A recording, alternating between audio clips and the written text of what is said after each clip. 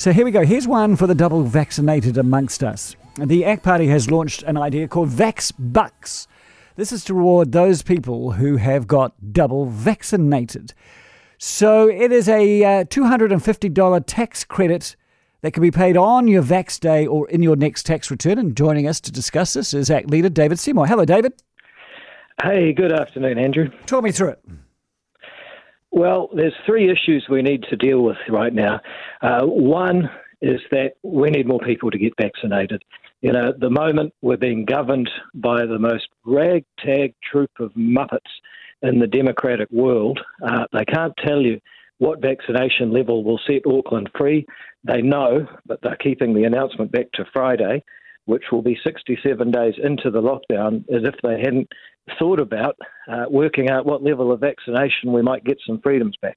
Anyway, we need more people to be vaccinated. This will go a long way to doing that. So you haven't taught me. You haven't taught me through the Vax Bucks scheme yet. Just get to the details. Number two. I mean, it's worth talking about decent policy. Number two is that we use taxes to incentivise behaviour that saves the rest of the public money. So if you smoke, you have to pay tobacco tax to save the healthcare system money. Same on the booze, and there's a tax on petrol because you might destroy the planet and so on. The idea here is that if you get vaccinated, you're 96% reducing the probability that you will go to hospital. So if you're actually saving the healthcare system money, you should get some tax back. And the final thing is, the government just taxed $98 billion, a record in the history of New Zealand, $13 billion more than last year.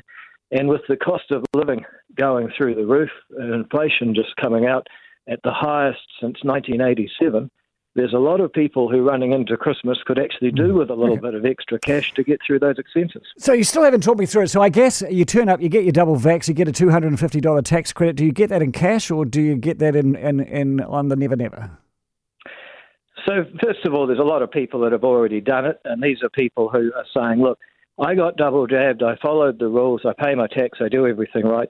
When do I get a break? For a lot of people, it'll just be an extra credit that they staple to their tax return next March when they do it. And that's fine for a lot of people, a bit of reward. For other people who want the cash now, if you've got double vaccination through My COVID Record, which is the government's new system, then you can redeem that with the IRD and they'll refund $250 into your bank account. And that is a way of getting cash to people quickly. You imagine a couple with a couple of teenagers could actually be $1,000 for Christmas if all four are vaxxed. Well, that's going to motivate, good, responsible, middle class taxpayers. But is this really going to motivate the outliers of society who are a bit casual when it comes to the tax return in the first place, let alone the vaccination? Well, let me just put it this way. I'm no expert in economics, but one thing I do understand is poor people like money. And I think if you want to stereotype that this is only a middle-class thing, I'm not sure that's true. I think you're being a bit demeaning to people. But if you believe that people without much money won't embrace an initiative that gives them more money, then I don't think that's a good analysis. Okay, so why not people recognise? Why not just give them the money? Why not just give them the money instead of tying it to a tax credit? Well, you effectively are, but what we're doing is recognising all the other people who've done the right thing, got double vaxxed and saved the hospital system money, and also that paid a huge amount of tax towards this $98 billion record tax take by the government. And how much would your policy cost? Well, if you take 4 million people at $250, that's $1 billion. If it saves us a week of lockdown, it'll pay for itself.